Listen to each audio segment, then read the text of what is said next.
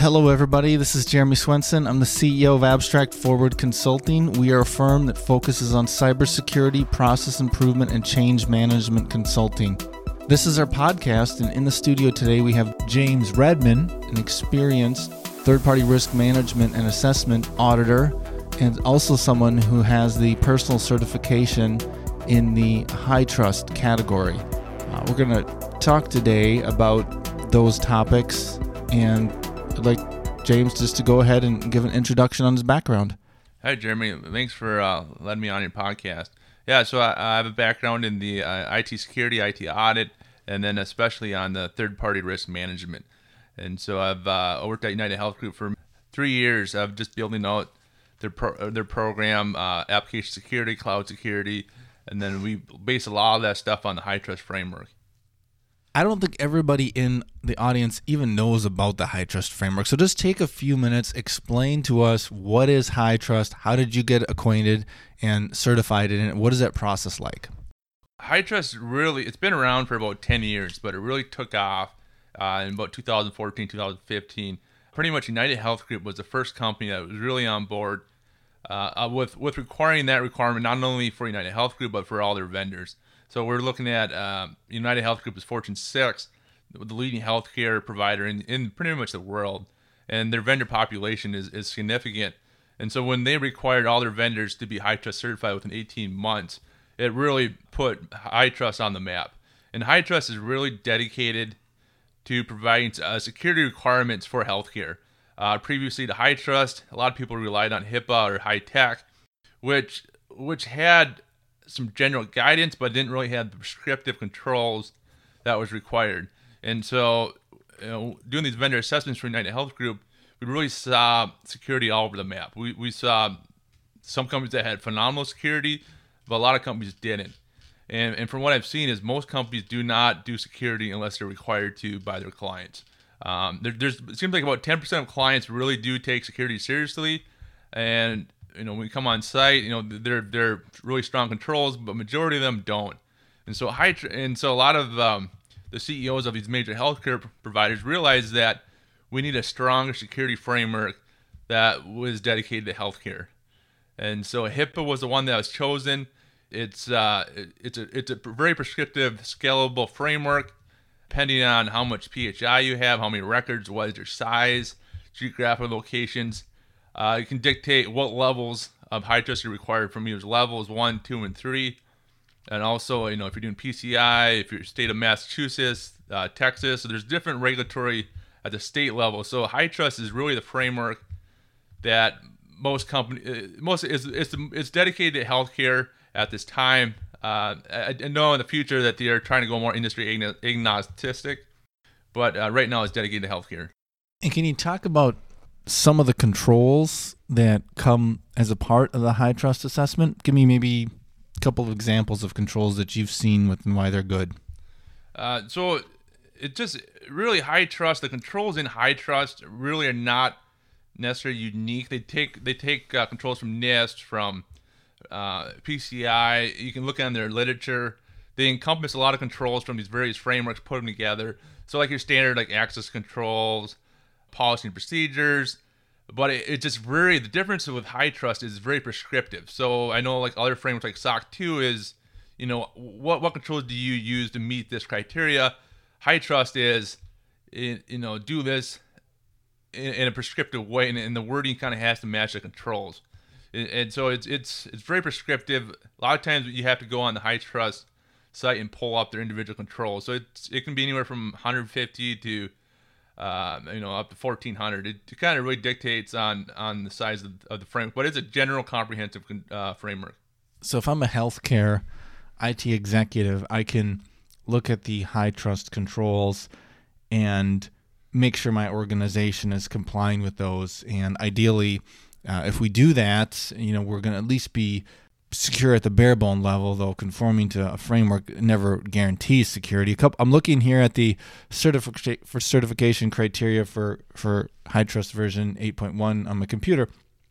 A couple of the areas that I see covered, privilege management being one, network connection control being another, service delivery, segregation of duties, change management, backup, network controls, teleworking roles and responsibilities, disposal of media, electronic messaging, information security awareness, education, and training, which I would say that last one is probably the most important one.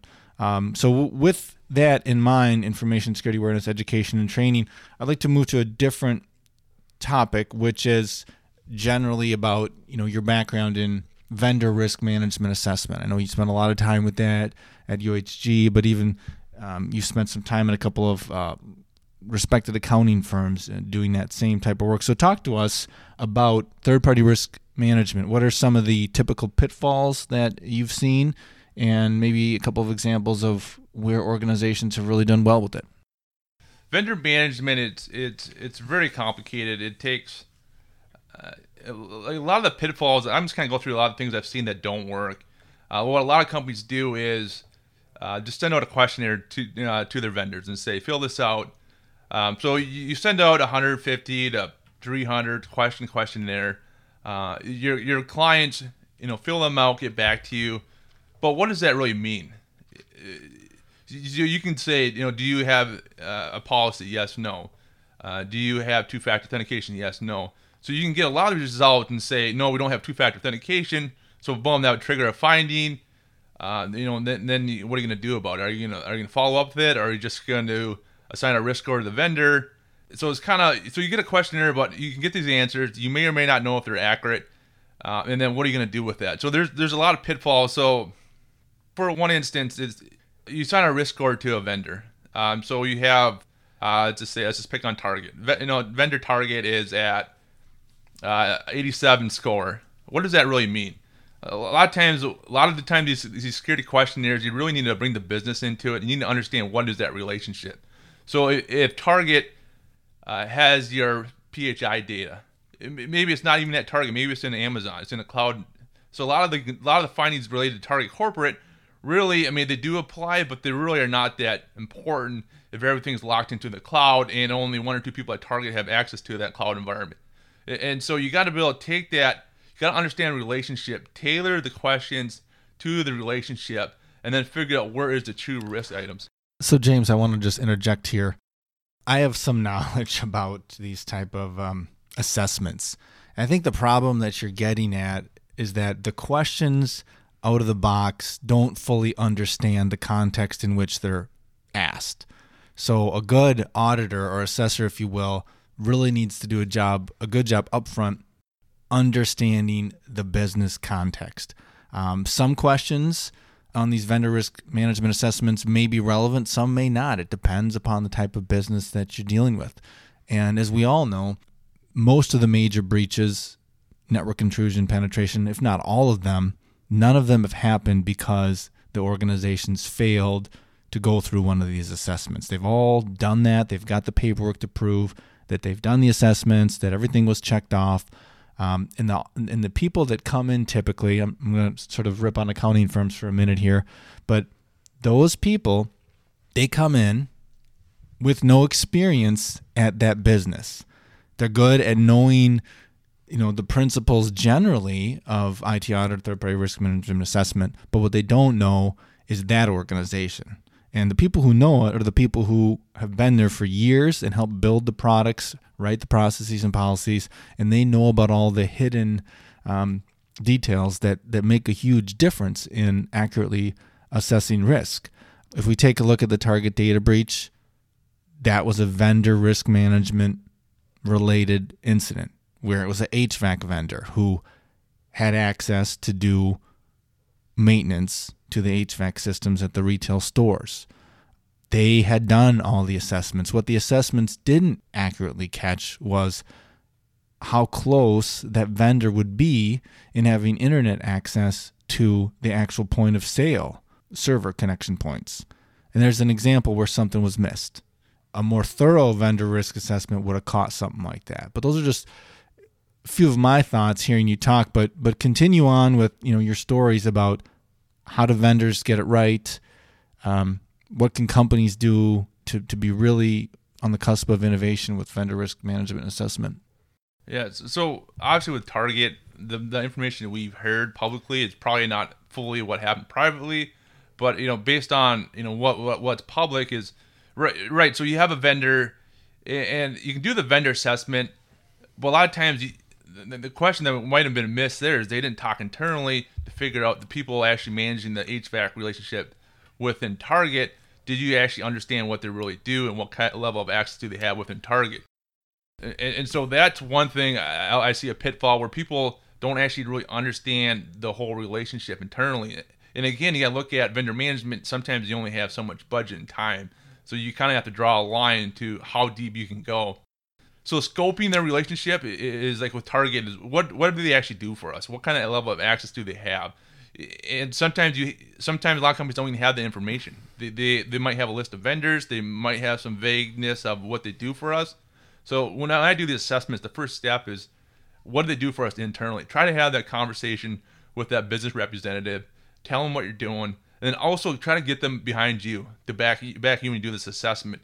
Because if you do an assessment and something comes up out of it, your business is really your final audience. As a security professional, yeah, we can raise our hand and say this is insecure, drop the business and run.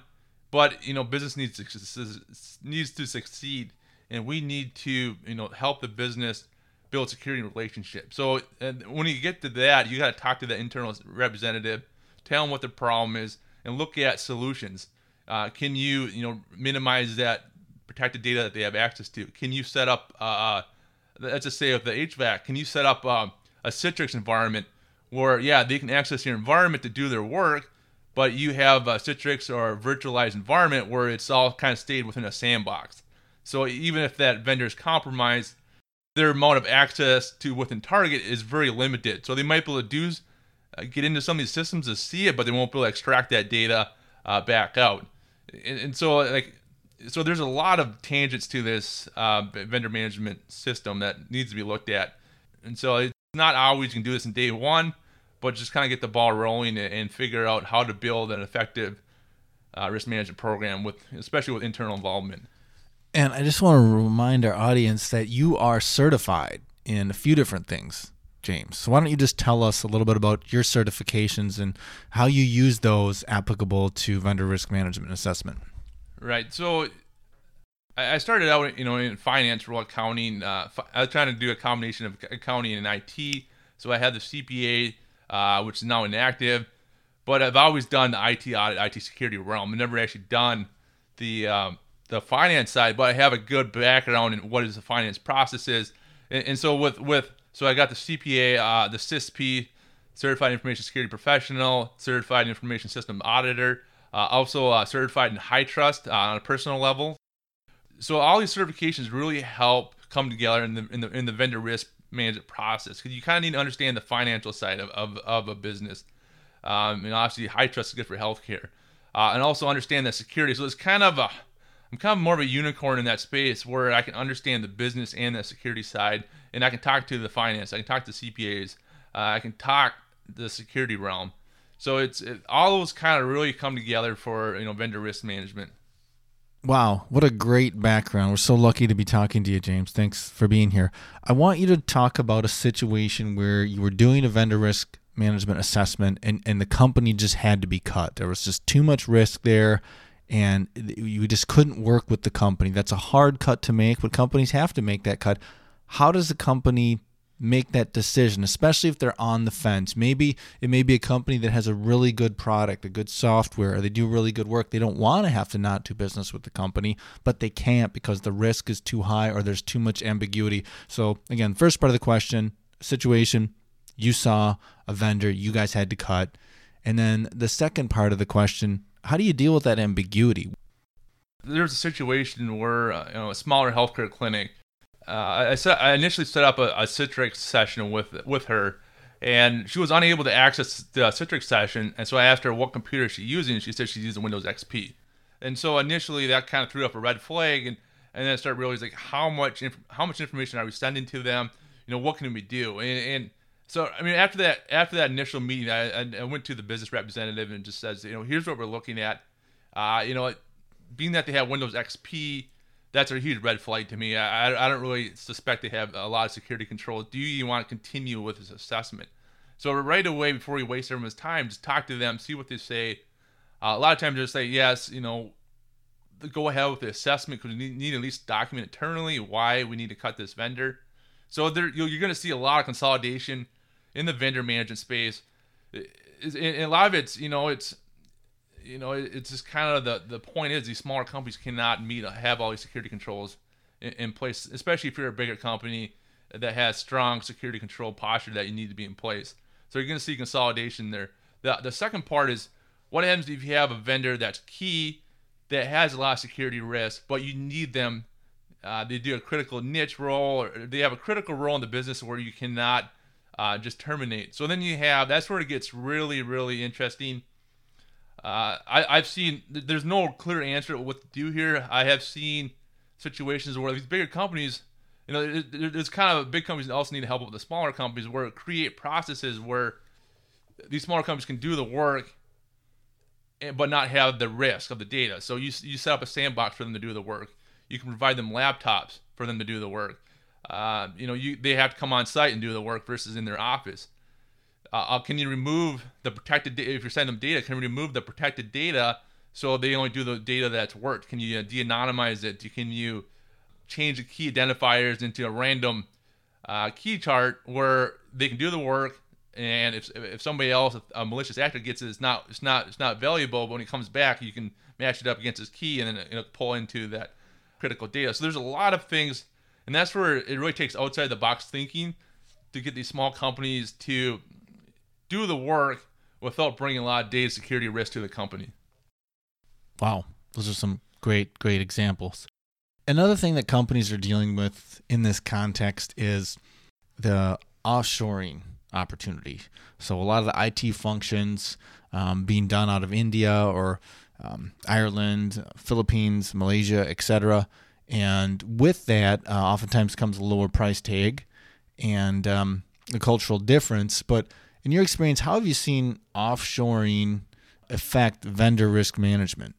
Yeah, so I actually have a lot of experience with this.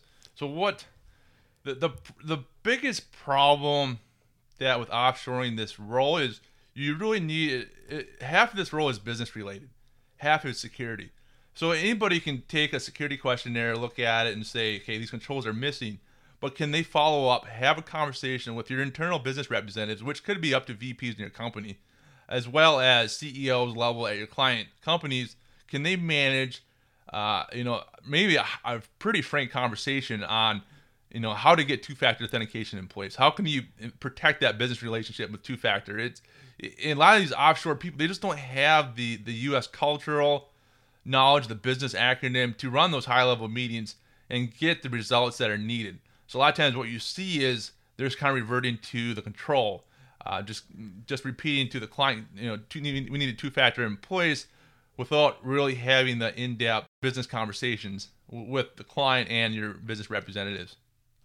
There's a lot of talk now about the cloud, outsourcing to the cloud, running servers in the cloud, and it can be pretty cost effective, and it's a way for organizations to move that risk or that service to a third party. In your experience, James, what are some of the trade-offs that you've seen with the cloud? Yeah, so if you're a small company, cloud is the only way you can even get the security controls in place. Bigger companies and mid-size is a little different story. But for assessing vendors in the cloud, that is a whole nother ballgame. You'll have your vendors say, we're in Amazon, we're secure. Amazon handles all of our security, and here's the Amazon SOC 2 report. But so as an assessor looking at a firm that has stuff in the cloud, you can't just say check the box in Amazon. How can you assess an Amazon environment that your vendor is in? A lot of times your right to audit is with the vendor, and you can't go to Amazon and say, I'm going to do a pen test. I mean, there's a lot of legal ambiguity with a third-party cloud. But a lot of times what you can do is you can look at vendors, what's a vendor doing to secure Amazon? So you can look at their admin portals. Do they have two-factor in place for them to access Amazon? And what service lines of Amazon are you using? So it's like, is encryption in place? So a lot of times they'll say, oh yeah, Amazon covers encryption. They cover all that just as a blank slate and they're good to go. But you need to figure out, do they actually have these settings enabled within Amazon? So it takes, and each one of these playbooks are not audit playbooks. They're very tough to cover cloud. And especially with cloud, the security posture is always changing. And what Amazon and especially they like to roll all these new security features year after year, and there's not really much training going on to the people administrating these clouds. Do they actually enable all the right settings? Another thing that comes up with cloud outsourcing is the question of how much of it does an organization do. So if I'm a CIO or if I'm a Chief Information Security Officer, I'm probably not going to have everything be in the cloud. That's just probably too much. With the cloud, obviously the cloud provider handles some of that risk. Should an incident occur, that cloud provider, like an Amazon, is pretty fortified, pretty trained, and pretty resilient. There's been very few cases of Amazon or Google, even Microsoft, having been down for long periods of time because so many organizations are dependent upon their infrastructure offerings. But that CIO or that CISO, they should still have some stuff run in-house because they can control that and see that to a different degree than what they can see outside. So I think there's a mix. I don't know if it's 80-20% or if it's 70-30. It depends upon the company. But the point is you got to use the cloud to your advantage. And with vendor risk management and cloud, kind of reminds me of backups or resiliency, having multiple options for your infrastructure. So maybe your primary vendor for outsourced cloud infrastructure is Amazon, but do you have one on the back burner? Do you have one that's ready to go should Amazon have a major incident? Because let's face it, all these big cloud providers are at some point going to lose their leadership position. Amazon could have a major incident, Google could. Let's hope they don't. But so have you seen with organizations that have a standby cloud provider ready, that they have a backup plan that they could roll over to a different provider in the event that something were to happen? And then what is the mix in your mind that good CIOs and CISOs have for percent at cloud and percent that's not in cloud? Yeah. So I've never really seen companies really have a backup cloud. They really rely on Amazon's redundancy. They're really relying on Amazon to provide the backup for them.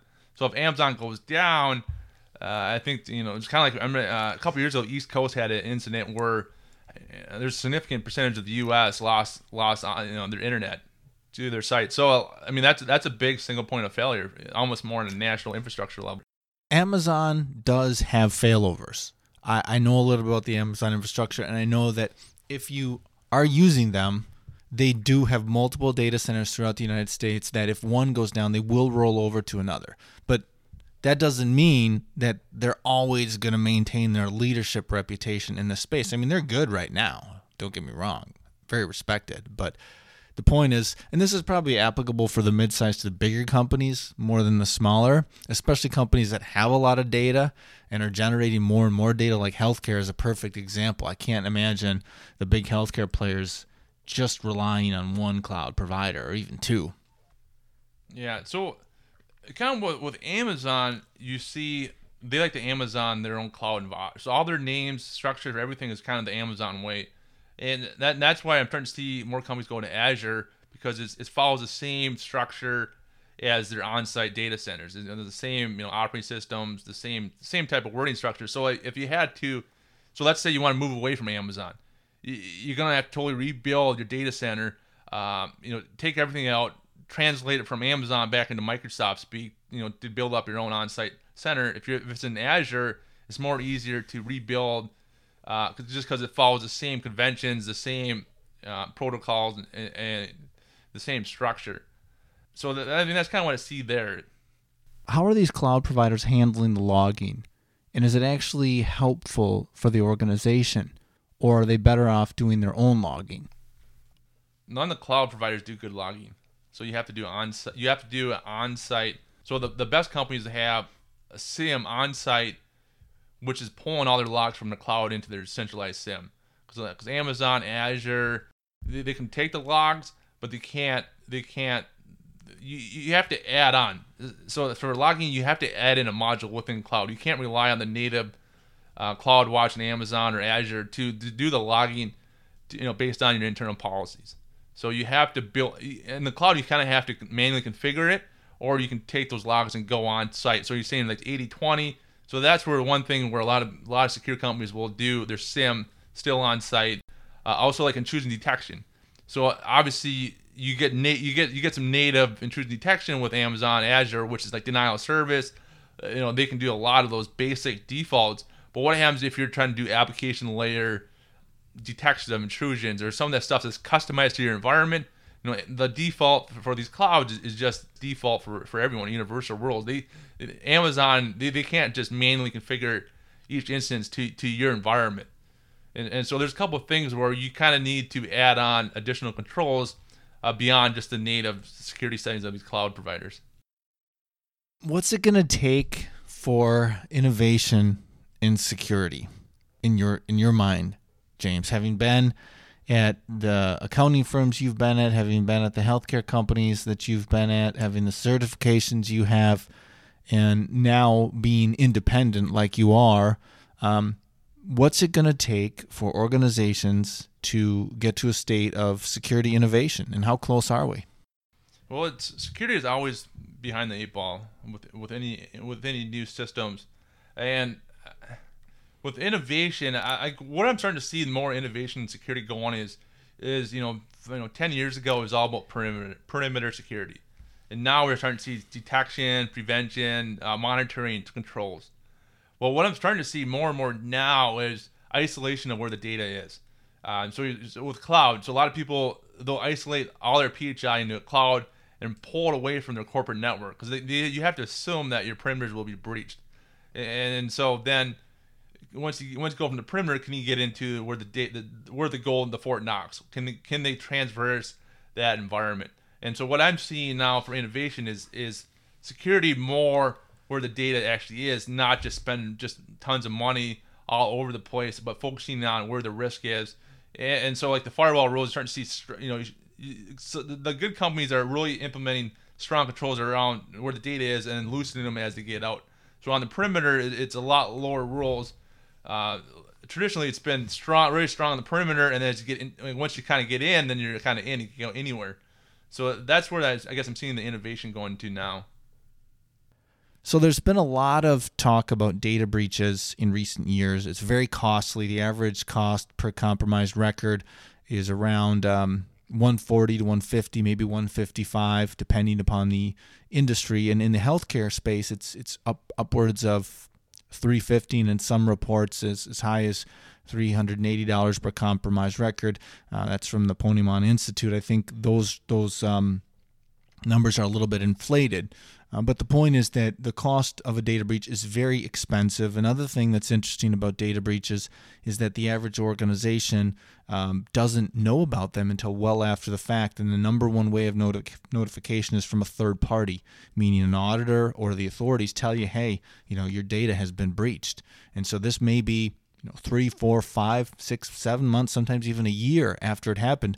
With Equifax, we're talking about 5.5 months after they were breached. They then found out that they were breached. Now, in their case, they were told what they needed to patch. They didn't patch it because they had bad prioritization of patch management. But I want to hear from you and your experience as a third-party risk assessor, IT auditor, and overall security technologist. What have you seen around data loss prevention? Right. So data loss prevention, a lot of times when people want to implement data loss prevention, they go buy a tool and put it in place. So you're trying to look for the critical data elements. But I always look at data loss prevention as a bigger picture, trying to look at where the data is and block the data from leaving wherever you store that data. And so a tool is obviously one scenario. A lot of times I've seen people where they just block everything. And so this a company was a print and mail vendor, in which we talked to them about how to implement data loss prevention. And so we actually had a lot of back and forth conversations, several of them, probably in a couple of hours worth of time, were going through and just implementing a data loss prevention solution. And what we kind of ended up coming up with is totally create an offline process to print the PHI. So there's no electronic connections to these environments. So literally, we're sending an encrypted USB drive to this vendor, and they're running their offline system to print these records and print them out. And so it's like, that's, to me, is like the best data loss prevention strategy you can do. Is so that you can do a process, you can do a tool. There's many different ways. You got to look at where the data is, like draw a big circle on a whiteboard, and then every exit where that data can leave, have a process to block or detect that data from leaving. Well said. And again, data is your most valuable asset. For the organizations that James and I are trying to serve, data is their gold. Data is everything. And that's what the threat actor wants. They want your data. They can commit lots of different frauds with the data. They can sell it on the black market. Your data needs to be hugely, hugely protected. Some industries are more data-centric than others, but data is continuing to be more and more relevant. And then the other thing about data is it really tells you everything you need to know. Every piece of data that you have at your organization, doesn't matter what your organization is, will tell you what you need to know. The question is, can you decipher it, and can you do the math to get relevant, contextually aware answers? And that's the really hard part, and this kind of leads into the whole logging debate. And I know, James, you have some exposure and experience around logging and how organizations can do it effectively, but just a few statistics around log management.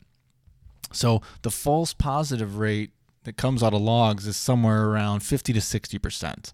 So most organizations in their SOCs and all the way up to the CISO, they're spending thousands, if not millions, chasing down false positives. And they literally have to do it because they don't know if that one false positive could be a part of a true positive. And if they don't chase it down, then it could be something, and so they're overwhelmed. And if we look at the state of the tools, so I've written a couple of posts on tools and what their capabilities are, and this kind of gets at the broader question of state of machine learning, state of AI, etc. There's a lot of hype out there around security tools that are able to best use logs to somehow come up with machine learning to better protect your organization. And all of that is dependent upon good configuration for your organization. But I just want to stop here and just hear from you, James. What's been your experience with good log management? So the one thing you got to realize is a lot of these hackers, they can see the same tools that you have. So they can see the same how default logging is set up. So you need to do logging, especially since it has an IT audit background that's required by a lot of compliance requirements. But you really want to look at where are the critical areas hackers want to get into. And just think of your car. You want to protect your car from getting broken into. And so anybody can go in. They can go to the city of a Chevy. They can go to the GM manual, pull up all the information, what wires to cut, where to put the key in, how to break in. But why don't we do something a little custom? Why don't you set up, you put a remote disconnect on the battery. So if you hit the button, it doesn't matter what you do in the ignition, you're not going to get the car started. So the same thing with log management of a company. Why don't you do something a little custom? Set up honeypots. Set up some areas where you have a server that there should be no connection going to that server. Let's say a VM environment. You can stand up a VM, put it in your environment. If anybody pings that box, boom, you should get a security alert. And then that'll a lot of those will be a lot more. Instead of being false positives, there's something fishy going on because there's some process in your environment doing something that they shouldn't be. So set up like kind of those little landmines that they can trigger and detect a malicious incident within your company. The challenge you have is a lot of these you have to do just because of IT audit requirements, but just do that little extra. A lot of these are not that hard to set up. If you have 100 VMs, what's the cost of setting up one more? So there's different strategies. Just thinking outside the box, find something custom that a hacker would probably trip going into it. Something outside of the baseline manual that they're not aware of. So the honeypots and the honey nets, hugely, hugely valuable. More organizations need to be doing that, and I think you're going to see a lot more of that. Some of the things you've just been talking about were kind of getting that creativity to add one more VM when you already have 100. It really isn't a big cost. I get that, but sometimes security is lacking in these organizations, and it's because they don't think creatively. It's because they're forced to think the way that they've always thunk, and they're biased by accounting firms. And it's not to say that they don't do some good work. They do, but let's face it, this is a broken industry. More breaches are going to happen. More network penetration is going to happen. Companies are literally going to go out of business because of this. People are going to lose their job. One last question, and that is, how do we bake creativity into security? Right. So, that's a great question, because everyone has a limited budget, limited resources. So you're going to focus your resources on, where the risk is. So it just kind of can you isolate that data? Instead of trying to secure, let's go back to the VMs, 100 VMs, what happens? Only 4 of them have the data. Can you isolate that in a separate cloud environment? Can you isolate it on a separate subnet and then put your security controls in place there? So you can dedicate your resources, isolate the data, and actually might save a lot of money. And then also, when you keep like a standalone cloud and that's where all the data is, you can probably reduce a lot of your IT compliance requirements, because they're not going to have to look at 100 firewalls. They only need to look at 2. One thing that comes to mind hearing you is simplicity and duplicative data. So my background is, some of my listeners may know, I spent a number of time consulting at some health insurance companies, and I did a lot with infrastructure decommission and a lot of deletion and identification of duplicate data. So a lot of organizations have this duplicative data. So you're talking about the VMs, which of the 4 are the most critical. That's just it. You got to know and be able to map what really matters, because not everything does. And if something doesn't matter, or if something is needlessly duplicative, get rid of it, delete it. That's one way to reduce the attack surface. And I know for big organizations that's hard because they have so much, but technology is changing, and it allows you to get more out of one tool. And it's a good way to do it, is just simplify, because if you don't, then your executives have the problem of fog. There's so much complexity that they can't see straight through all of it to make good decisions. So, I fear for that IT executive who is getting executive summary reports with conflicting information and ambiguous presentations, and they're looking at that going, how do I make a decision out of this? And that's a lot of them. They don't know. And then, you would want to hire a firm like ours to come in, help you make some sense of that, dig a little bit deeper, and see what really is going on there and how can we make things better. That's what we do here at Abstract Forward Consulting, is we disrupt to make things better. And that's a hard pill to swallow, but it needs to happen because the traditional firms haven't been able to provide that. So with that, we're going to close out our podcast today. Again, today's topic was around third-party risk management and related concepts. Our guest today was James Redmond, multi-certified and experienced security practitioner. So thanks again, everybody, for being here, and we hope to catch you sometime soon.